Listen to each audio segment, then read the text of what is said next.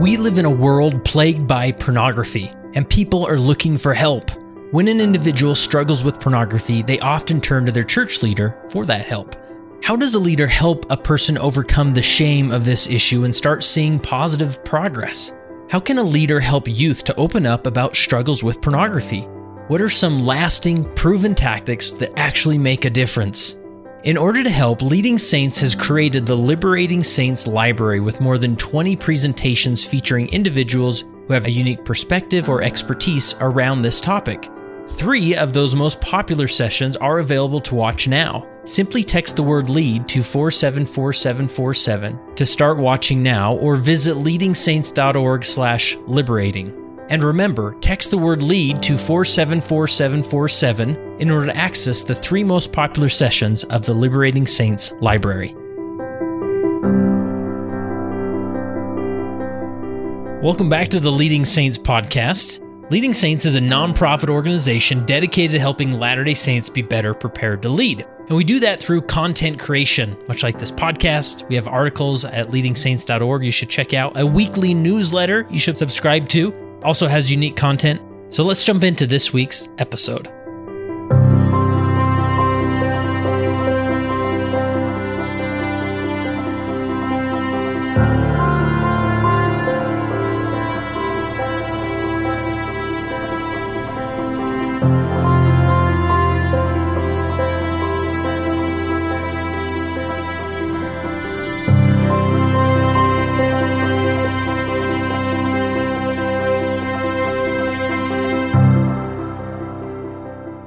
Today, I'm in a beautiful family room with Gene Chittister. Did I say your name right, Gene? You got it right. Oh, Thank you. And it's an honor to have you with us. Well, I'm excited to be here. Now, I don't know if this is my first time I heard your name, but you were on the Latter-day Lives podcast with my friend Sean Rapier, and you also help out with that podcast. Is that right? Yeah. So since about June, I've been the producer of that podcast. Nice. And met wonderful people. Just some amazing experiences we've heard.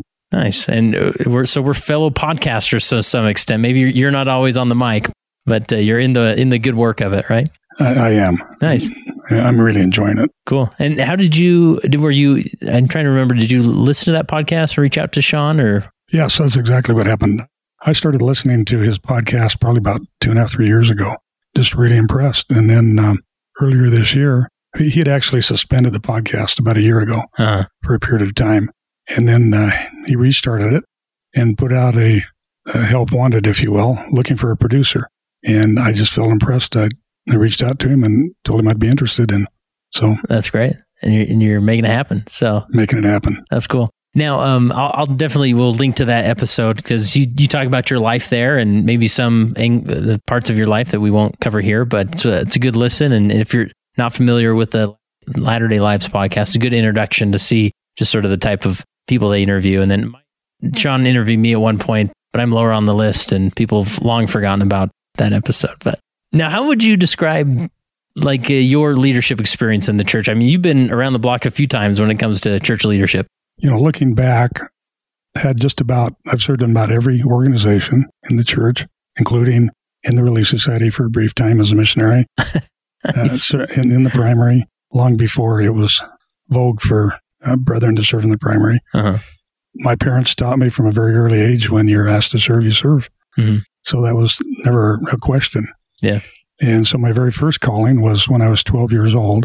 I was called to be the deacons quorum president over the 3rd quorum of deacons in our ward. Wow. A lot of deacons. Yeah, over 30 deacons. Wow. And I was blessed to have a wonderful advisor who understood a little bit about shadow leadership, and he understood about ministering. I think he was a man ahead of his time. We'd go out and do visits.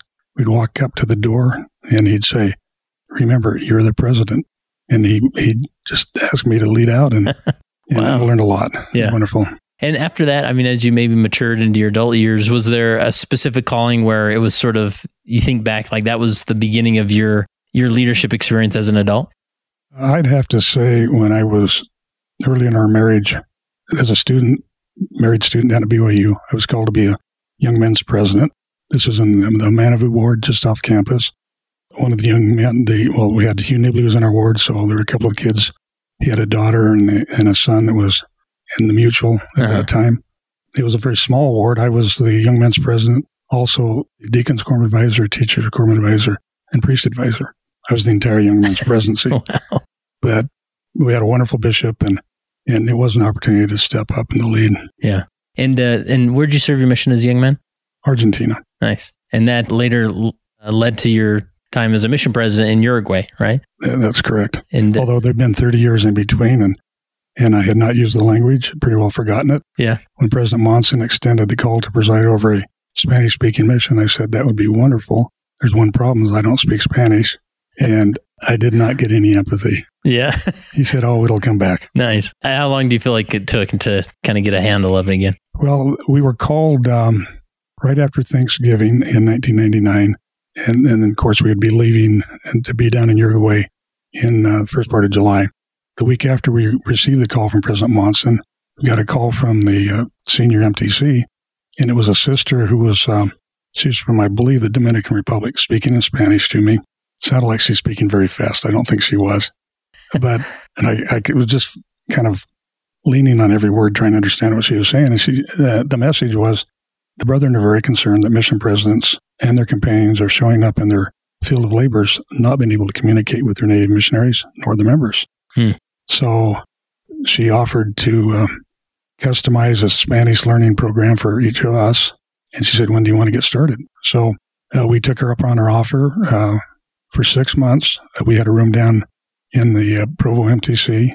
We would go down on Friday, sleep there Friday nights, be there all day Friday and all day Saturday. And my wife had her own tutor and I had mine. And so 6 months and it started coming back. It was a lot of work. Yeah. It started coming back. Yeah.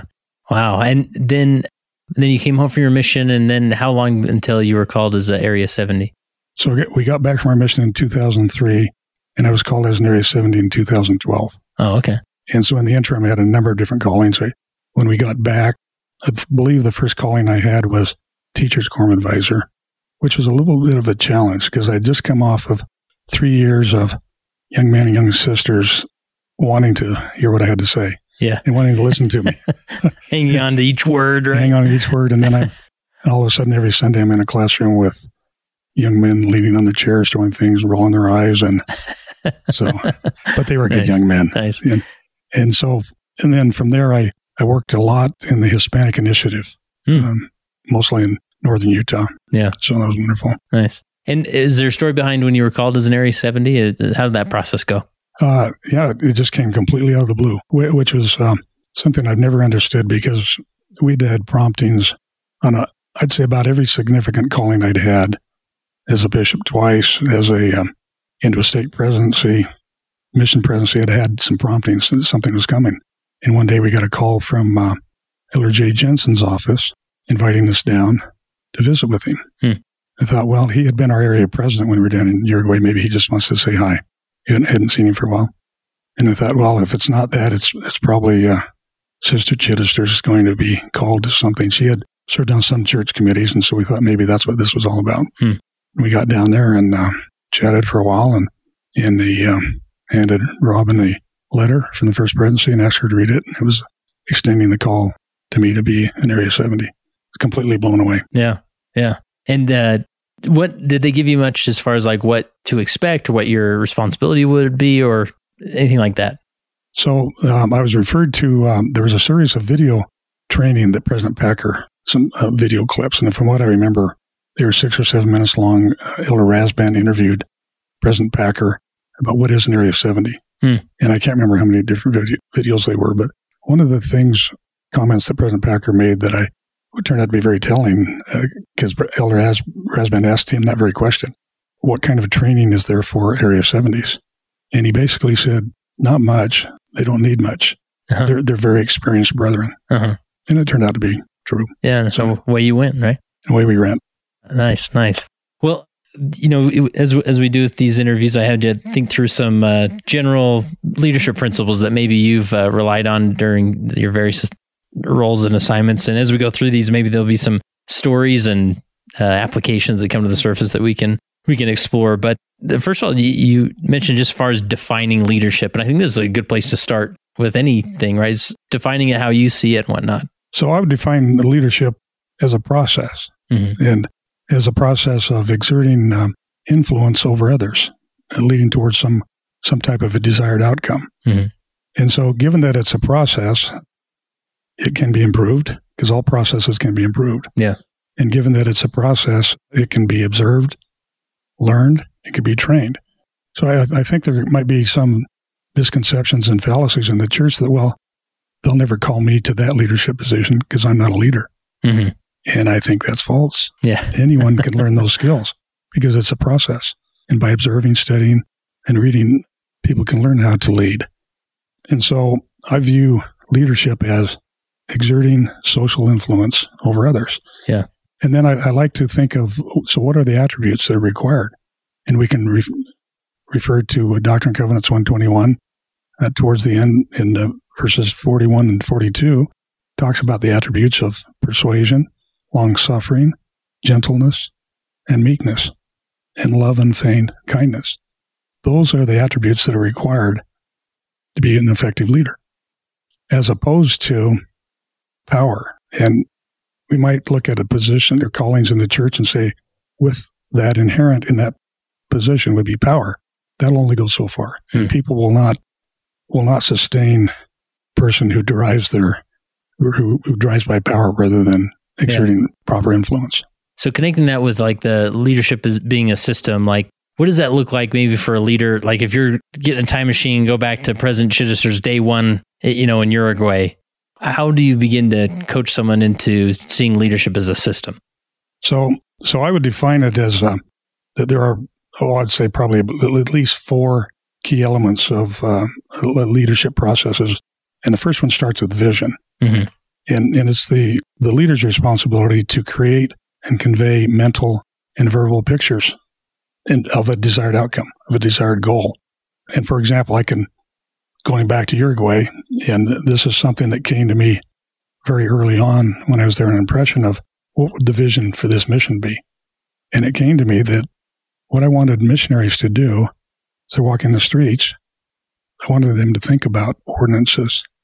And so we came up with the phrase, today's face is in blanco, 3 times in white. And so I asked our missionaries, and this is when we talked about often, as they would see people, see them in your mind dressed in white 3 times, the day of their baptism, in the temple, and in the celestial kingdom.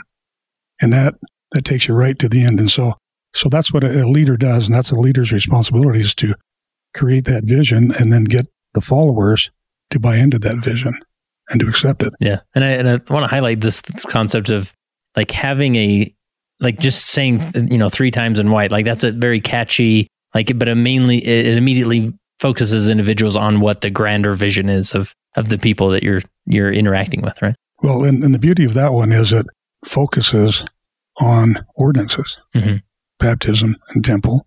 And so leadership in the church really ought to have that same kind of focus. So that's the vision.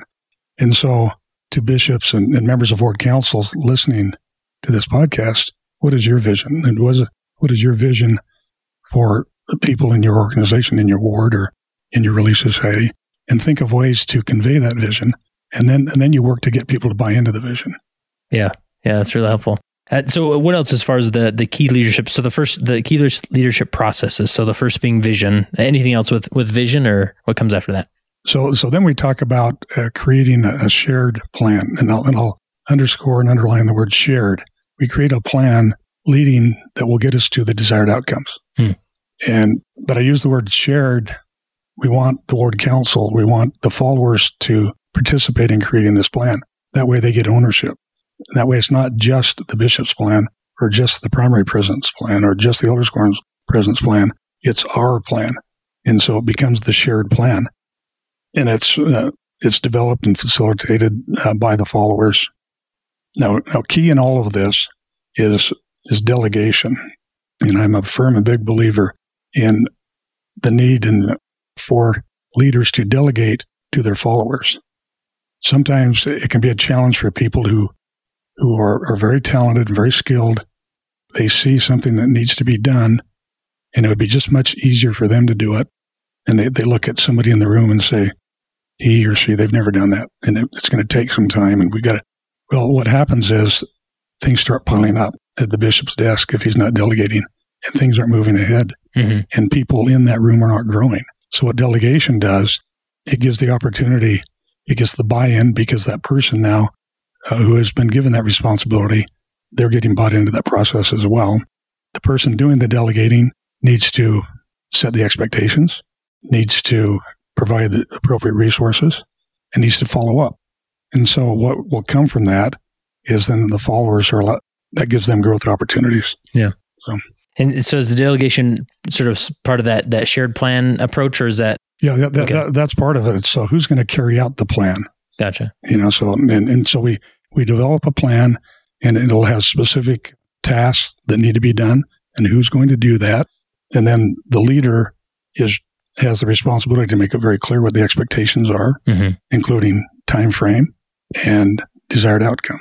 Yeah. And then provides input.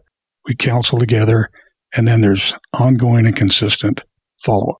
Yeah. Now, part of that, then as we develop these shared plans, is we develop appropriate metrics and measures.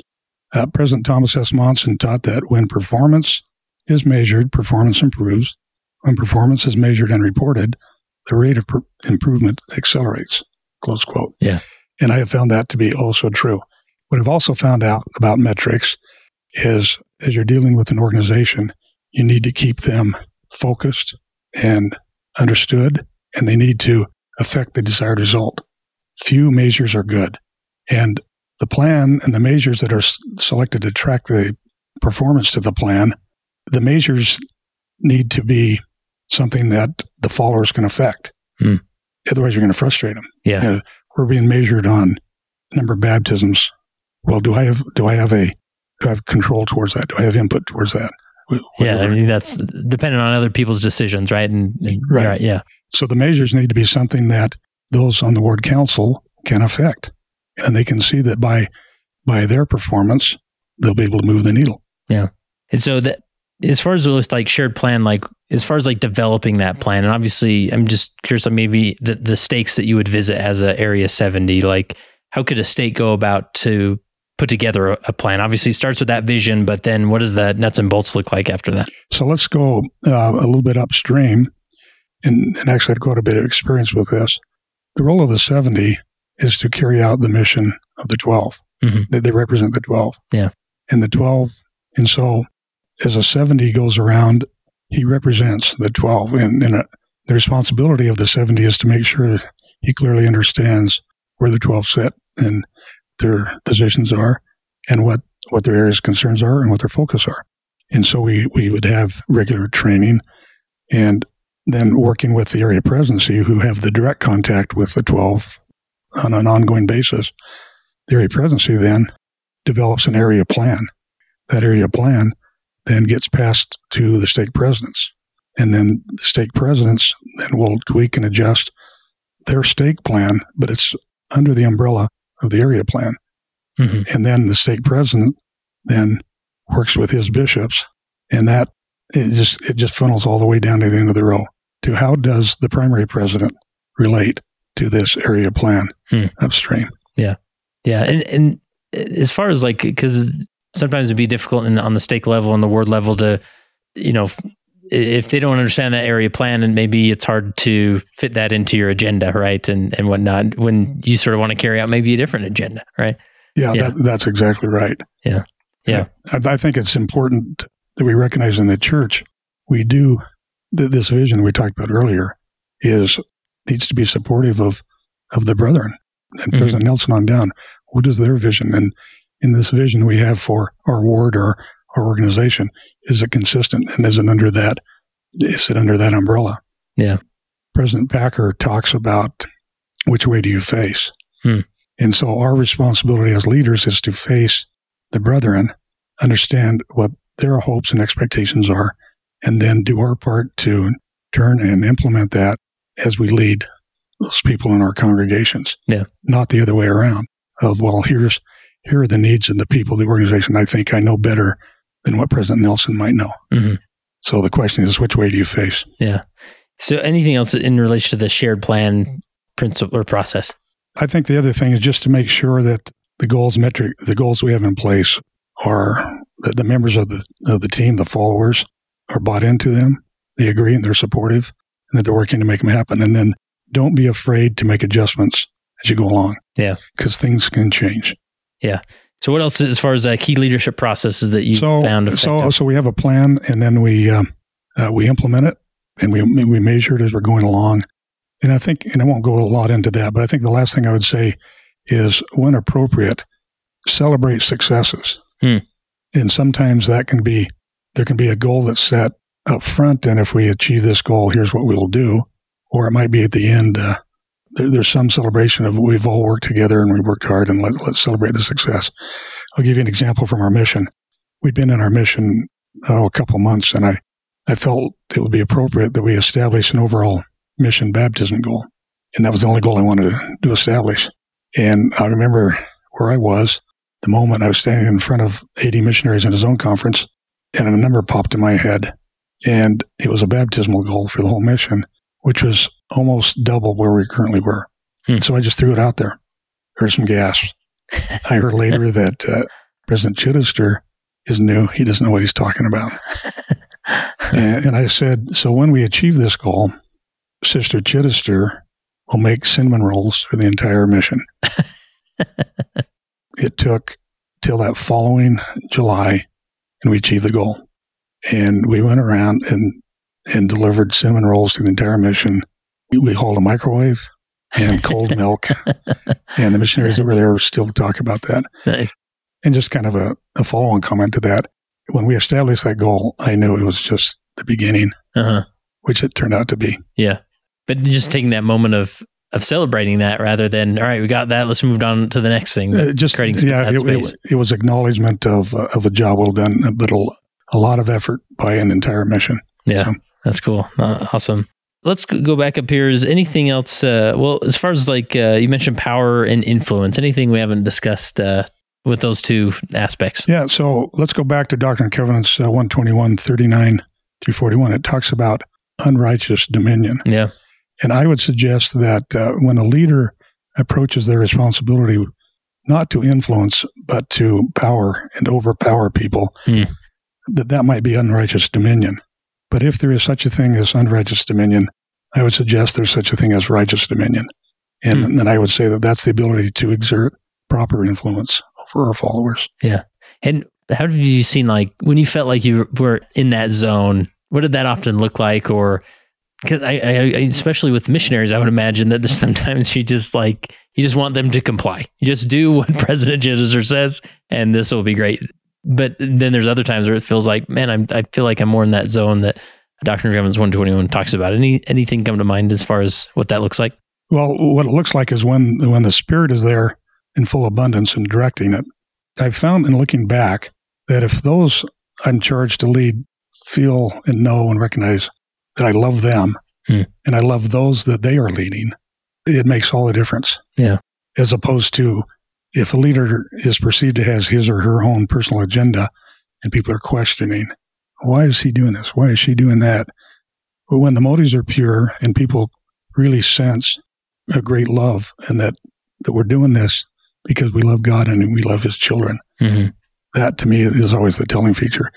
One of the things I've learned over the years is that God truly loves his children. Yeah. And he really wants them back home. And so as leaders, we have an opportunity to participate in that process of helping God's children back home. And I'll share an experience again from our mission in Uruguay. This happened about 3 months after we got down there. There was this elder who had 3 months left in his mission. I don't think his mission was what he had hoped it would be. By the time I got there, I think he'd pretty well given up. And he was pretty negative and critical of me. He just was a thorn in my side. He'd do about everything he could do. He knew every hot button I had, and he was really good at hitting everyone. Oh, wow. And so here it comes time for him to leave. And I had made a personal goal before we got down to Uruguay that that final interview I'd have with a missionary would be positive, would be upbeat, because I recognized what was going to happen as I was sending these missionaries back into the world. Even though they'd been maybe 8,000 miles away from home, they'd really been in a protected state as the Lord's set-apart servants and being a missionary. And so I always wanted that final interview to be just a positive, uplifting. Well, here, I still remember to this day, being in the mission home, doing these final interviews with these missionaries are going home. And I knew this elder was the next one to come into the office. And I closed the door before he came in. And I got on my knees and I asked for help because I didn't want to be disingenuous. Yeah. But I didn't have real positive feelings towards him. And so I asked for help. I got up, I invited him in, he sat down, and here we go. I took a deep breath and I looked up, and over his shoulder, and this was the first office I had down there was really tiny. It was almost like a closet. And on that back wall, there's a painting of the red robe Jesus. Mm-hmm. And I heard in my mind, tell him I love him. I thought, wow, there's the answer to my prayer. And so I looked at this elder and I said, Elder, I want you to know that the Lord loves you. And oh, by the way, I do too. And for me, the great takeaway is that God loves all of his children. And however nominal or minimal that elder's contribution was, the Lord loved him for it. Mm-hmm. And I think so it is as we serve in wards. Yeah. And just communicating that, right? And I'm curious with this, this is a process that probably becomes quite routine by the end of your time as a mission president, but just those final interviews, anything else that you did or approach, regardless of who it was you were meeting with, to make that a positive experience for that missionary? Boy, that's a good question. I can tell you, the longer I was there, the greater love I developed for each of these missionaries, because we love those we serve. Yeah. And I can tell you, in the last 2 years, those that we'd served with, the last year or so, those we'd served with, that we'd picked up at the airport, and now we're taken back to the airport. And we had been through a lot of battles, and I had seen a lot of growth. And it was, I don't know if this is the answer to your question, but the love came very easy. Yeah. And so the focus, and I would go back to that experience I just shared with you. I knew that these were sons and daughters of God who had given of their life 2 years or a year and a half. Mm-hmm. And I loved them for that. Yeah, and the more you serve with them, as you got more familiar with it, that love naturally just flows, right? It sure did. And we had some very tender experiences. And I remember particularly when our Latin missionaries would be ending their missions, wondering if I'd ever see them again. Yeah. And many have not, but a whole bunch I have. And it's just been wonderful. Yeah, that's great. And then you mentioned before we hit record, as far as as you visited different stakes as an Area 70 and councils, really emphasizing the people and ordinances being the main focus of a lot of these council meetings. And this is a difficult dynamic as a new bishop, or even in presidency meetings too. It's easy to sort of default to the administrative points, right? So maybe unpack this approach as far as the focus of people and ordinances. Okay. So I think we, as bishops, will run and lead a ward council the way we were trained.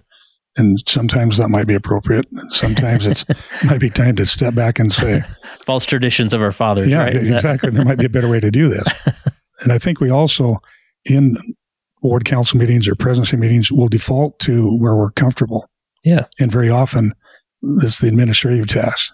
I'm real comfortable with the numbers or the reports. But I'm not so sure that that's a good use of time, and that's not so sure that's going to accomplish our desired outcomes. What we're trying to do is help our Heavenly Father's children get back home. How do they get back home? They receive the necessary ordinances, and they keep the covenants they've made associated with those covenants. I think in the church sometimes we make it way too complex. And we, back in the days when we had Boy Scouts and other things, and those, as good as those programs were and are and can be, sometimes they can really get in the way of the essentials. And I really like President Nelson talks. You remember when he was the first press conference he had when he became the prophet was at the temple and talking about the temple. And President Nelson talks about we start with the end in mind. And if you listen closely to him, he talks implied in most everything he says is the importance of ordinances leading up to the temple. So back to what do we do to be effective leaders in presidency meetings or ward councils? I would suggest that we set calendaring aside, administrative matters aside. Most all of those things can be done outside the meeting. Yeah. What we ought to do is come prepared to talk about specific individuals and their needs and ask this question: who needs an ordinance. I remember being down in Uruguay and being invited to a state conference, and the 70 that came in for the leadership meeting broke up everybody into the wards. He gave them a worksheet, and he asked them to identify people, and then he had the bishop come up and report, and had listed all the saving ordinances and asked them to identify 2 people in their stewardship that had need for an ordinance, a specific ordinance. Well, I followed that in many state conferences, and as I went around, and I visited a lot of ward councils, and that would be something I would suggest that any bishop consider strongly as talk about people and who needs an ordinance and who hasn't partaken of the sacrament for a while. What 7-year-olds are coming up needing to be prepared for baptism, and the primary president can come in prepared to talk about that. Relief Society president can come in and talk about some woman that might benefit by going to the temple and receiving endowments, or some couple. The elders quorum presidency can be prepared also to identify people who are in need of ordinances. Because when all is said and done, that's what we offer. And that's what the true church is all about. We don't have in the church, we don't have a corner on love for the Lord. Yeah, that's for sure. In my current calling, Sister Chittister and I serve on what's called the Davis Communication Council. It's kind of think public affairs. That's what it used to be. Okay. In our specific responsibility, we work with interfaith groups, the Spanish groups, and we work with some pastors, and we have attended services and have learned that they have a great love for the Lord, a sincere, great love for the Lord. We don't have a corner on that. But what we do have is we have the priesthood of God, which allows and facilitates ordinances. And so that's really what sets us apart. And that's where we ought to be focusing our efforts and our time. Yeah, that's really helpful. So maybe this is sort of a fire round here is that I want to jump around to some of these callings. You mentioned you're serving in a public affairs or communications capacity right now.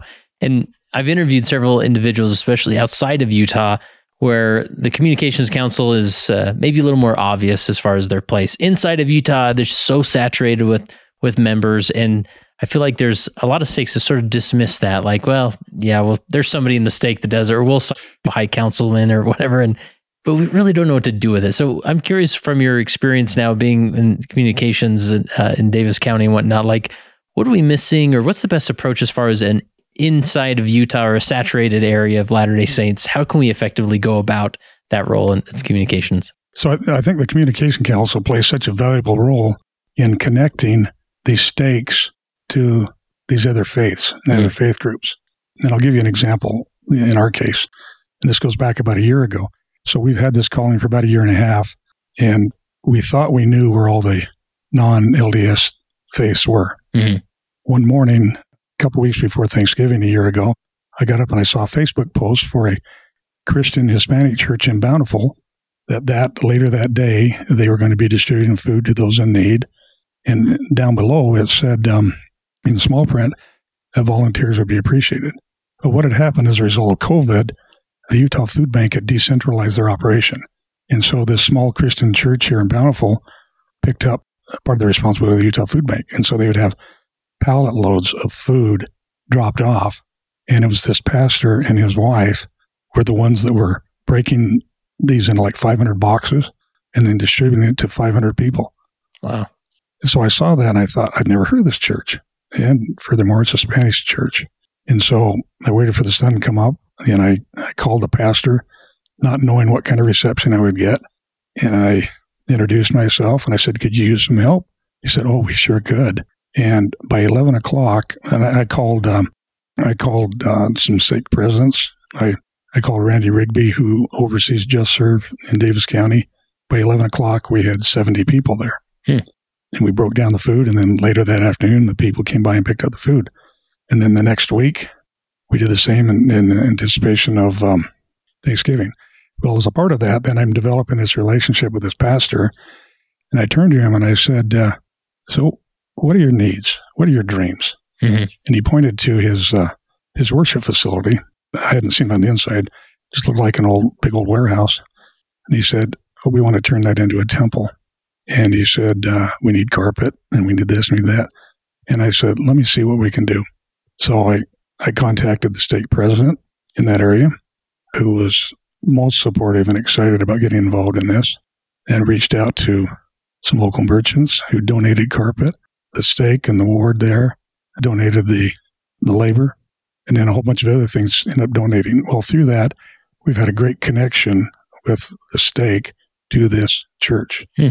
So through this experience, we've become very close with this pastor and his wife, who's a co-pastor, Pastor Novice of the Casa de Dios. And we helped them to get their facility ready to be dedicated as a temple, as a house of worship for them. His apostle from Guatemala City flew up from Guatemala for the dedication, which was last April. I was invited to speak at that dedication. Oh, wow. All in Spanish. Oh, cool. The dedication was 3.5 hours long, included about an hour and a half in the middle of a Christian rock band. And it was quite remarkable because it was very loud. And then it got very quiet and very reverent. And this apostle ordained this pastor, these pastors, the pastor and his wife. It was very sacred. Just a wonderful experience. Yeah. So it sounds like, it really begins, it's easy to assume in Utah that you are familiar with what other denominations or churches there are, but to be proactive and really looking for opportunities to step in and serve and lend a hand, right? Correct. Yeah. Correct. Yeah. And those opportunities are there. And we have other congregations. And so we are working really hard to connect the local stakes and bishops with these congregations. I'll give you one other just brief experience. Well, two others. So there's a Hispanic church up in Kaysville that we work with. They've had needs. Their parking lot needs to be repaired and sealed, and they've had some issues in their basement with mold. And so the state communication contact has been very actively involved in getting contractors and leaning on people for lower bids and donations. So it works. When we follow the procedures and as they're intended to be, things work. Yeah. So I want to pivot back to your time as mission president. What was your general approach to his own conference? Did you have a methodology there that with your own conferences? Yeah, I'd always pray about a topic, and we would have a particular theme, and we'd ask the missionaries to come prepared with a 5-minute talk on that theme. Oh, wow. And then at random, I would call on a missionary, and some would play the odds and get caught. And you knew when they got caught, right? One of the funniest ones was I called on Sister Chittister once as a 5-minute talk, and she was not prepared. But nice. that ended okay. Nice. Anything else with zone conferences that worked? So we would. It was a process that we kind of developed over time. We'd have workshops. Workshops would be led by either assistants to the president or zone leaders. We would have, from what I remember, it's been a while, and these workshops would center on missionary skills, teaching and finding and those kinds of things. Sister Chittister would lead a workshop on, might be cooking or sewing or some helpful skills that way. We would, for the new missionaries coming from the States, we'd hold a workshop. Workshops would be held in English, but for everybody else, they were held in Spanish. I recall I had an assistant from Argentina who wanted to learn English, and I had him come into the office to be one of the office workers, and one of the office missionaries, and he told all the other elders who were all from the States, said, "Don't speak Spanish." He said, "I want to learn English," which he did. He became quite fluent, and then later in his mission, he became one of my assistants, and he would teach the English workshops in English. Oh, wow. So now we'll roll the clock forward several years. This elder became what's called as a stake president. This would have been 2 or 3 years ago down on the stake that was created at the very tip of South America, the Ushuaia stake. It's the southernmost stake in the entire church. And Elder Lucas Romano is the stake president. Wow. Just awesome. That is great. So we'd have these workshops, and then in the afternoon, we'd have a lunch, and then in the afternoon, Sister Chittister and I would give some spiritual message around the theme that we talked about, and then we'd hear testimonies, generally from those that were going home. Yeah. One of the things that concerned me when we got to our mission is I didn't feel like the sister missionaries were treated with great respect. And so we worked really hard on that. We'd started by having the sisters, when we'd be meeting in the chaplain or zone conference, they'd sit up front. And we'd been working on this. And I kind of felt like the elders were starting to figure it out, and they were starting to treat the sisters with a little bit more respect. But I wasn't sure. And so I intentionally, at one zone conference, I set up fewer chairs and tables than there were missionaries. Now, elders are really hungry, and they'd come to zone conference, and they just wanted to eat. But my intent was, and I called the sister missionaries aside, and I said, told them what I was doing, said, there are not enough chairs for everybody. And I want you sisters to go in last. Let's see what happens. Nice little social experiment there. It That's was. cool. So they were excited about this. So the elders get in there. Of course, they're all sitting down, and all the chairs are taken, and here come the sister missionaries. And I believe he was a zone leader at the time. Elder Pearson got really nervous when he saw these sisters couldn't find a seat to sit. And he started ordering elders away from the table. Nice. and inviting the sister missionaries to sit down. It was just sweet. Nice. Yeah. So it was taking hold there. Took hold. That's awesome. With these workshops, was the point just getting people in smaller groups so there's some more interaction there, or what was the? Yeah, they tended to be a very open classroom kind of a setting, and again, we'd have 3 going on. Mm-hmm. So because you could have at a zone conference, you could have typically about 40 or so missionaries at a zone conference. So Mm-hmm. this would break it down into a much more manageable, Nice. and where you get more interaction with Nice. missionaries. And we do a lot of role playing. Mm-hmm. Yeah. So Yeah, that's great. And then your time as a Area 70, obviously having a lot of state conference assignments as, being the visiting authority, you'd speak a lot. And obviously as a mission president, you do that as well. What have you learned about speaking, standing in front of a congregation and speaking? So that goes back to when I was first called. So when you're called in that position, you go down into the April General Conference training, and to the new Area 70s, they hand you a packet, and in the packet, it has your first 3 state conference assignments, and you're in training. And so you were assigned with a general authority. And the very first one I had was up in Canesville, if you know where that's at, up north here in northern Utah. Oh, okay. It was assigned with Marlon K. Jensen. It's about Hupper, kind of west of Ogden. Mm-hmm. And it was a wonderful weekend, and he's always been one of my favorites, and just such a great teacher. Yeah. And so afterwards we sat down and just had a real open and candid discussion, and I asked for feedback and asked for suggestions and tips, and it just was one of those wonderful experiences where I'm sitting there with really one of my church heroes, and I'm able to pick his brain. And I asked him the very question about, so I'm going to be giving a lot of talks. He said, let me give you a suggestion. He said, I have prepared 50 talks that I know very well. I can give, and I can give as the Spirit directs. And so you might consider that. So I did that. I didn't do 50, but I probably got 20 something talks that I would outline. I would have on my little notepad, and as the Spirit would direct. And so sometimes these state conferences would come so fast and so furious. Sometimes you'd have 3 weeks in a row. Mm-hmm. And keep in mind, Area 70 also has a full-time job. So you have your weekends are taken up and you're working. There just isn't time. Yeah. And so you rely heavily on the Spirit, and you rely heavily on that prior preparation. But it worked. Wow. And you think about a weekend where an Area 70 would preside.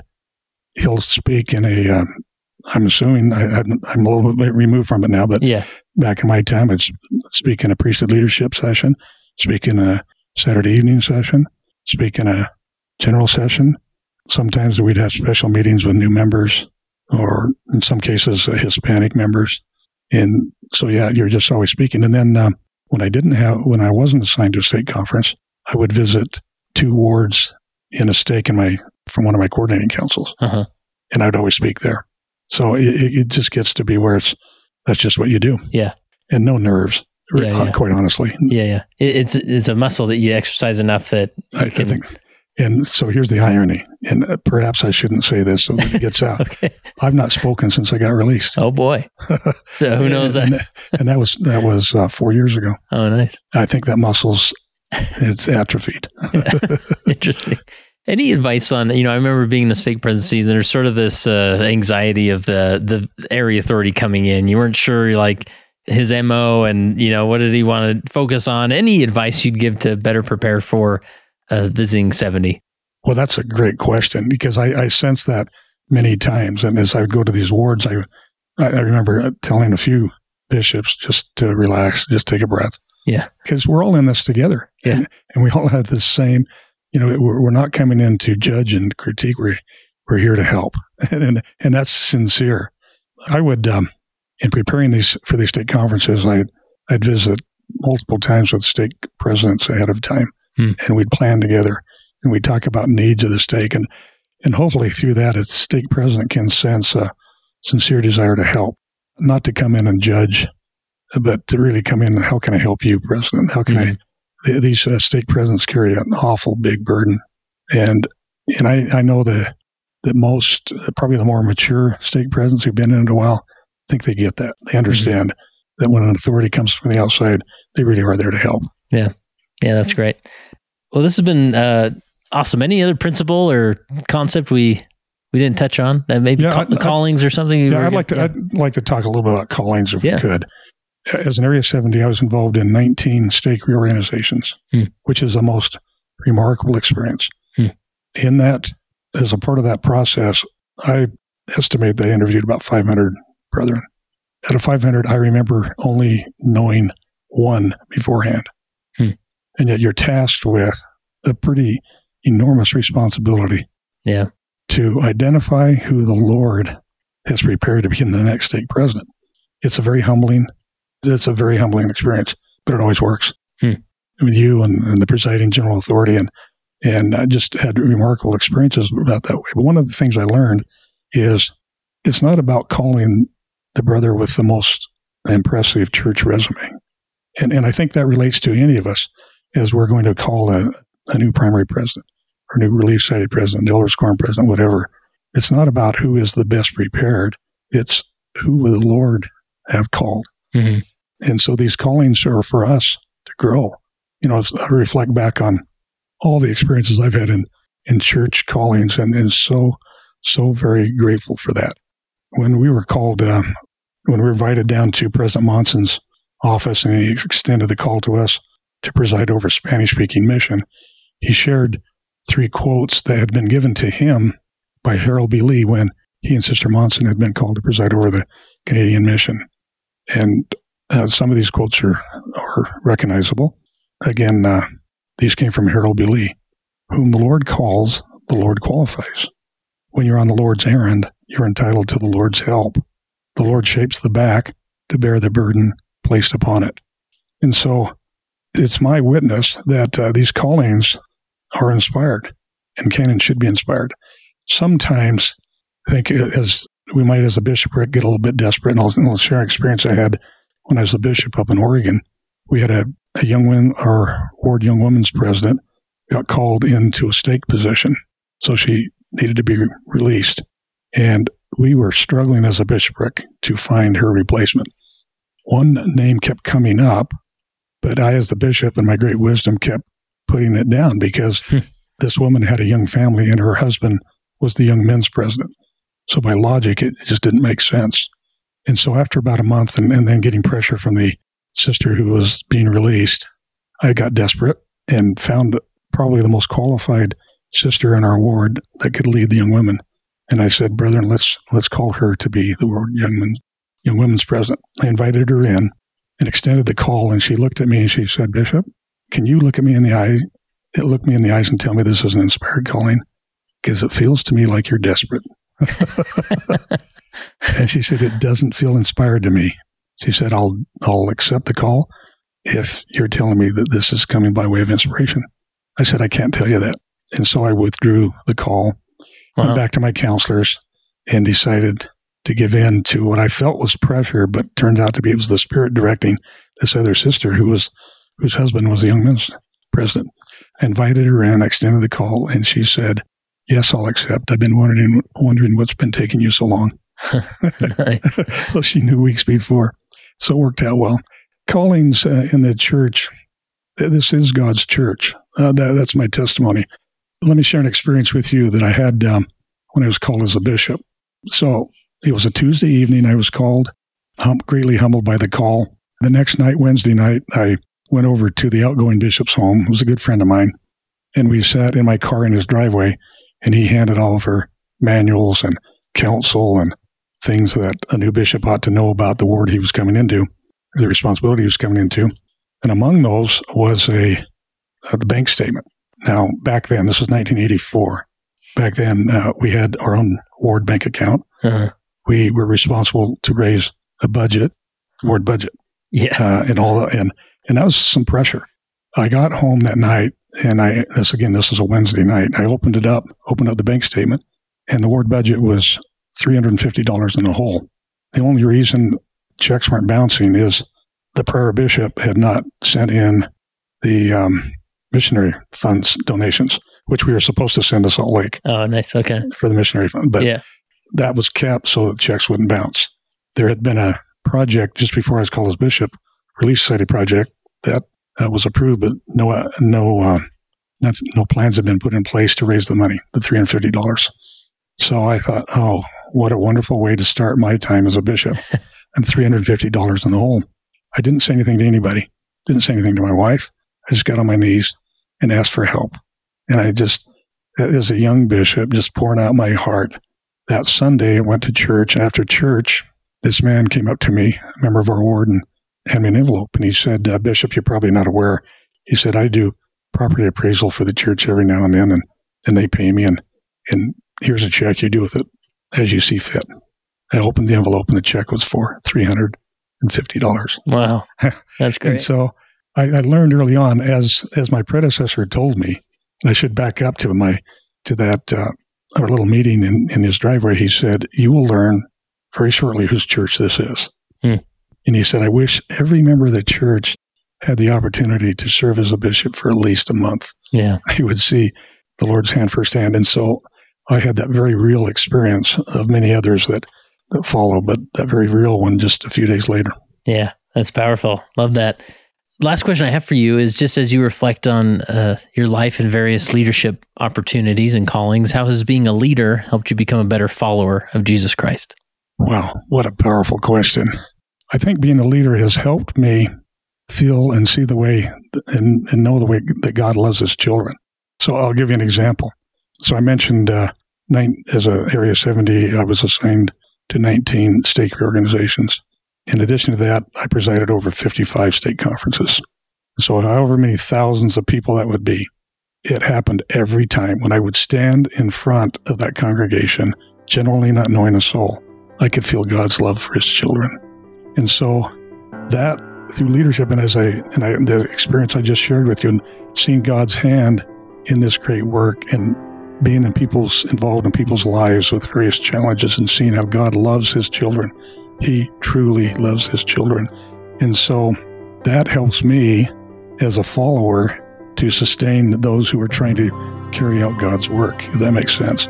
It helps me recognize that this is God's work, and I want to do my part to bring to pass his work in his glory.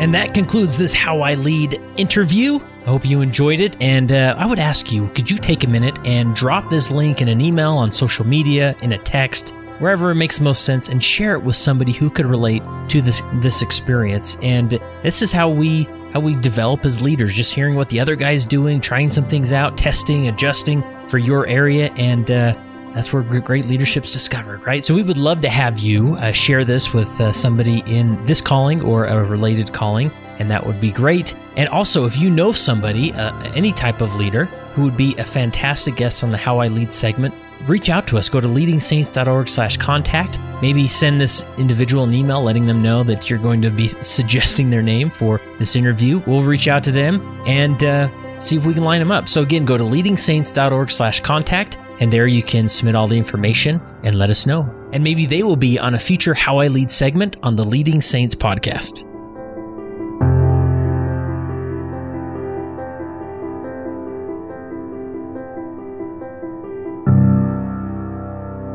It came as a result of the position of leadership which was imposed upon us by the God of heaven, who brought forth a restoration of the gospel of Jesus Christ.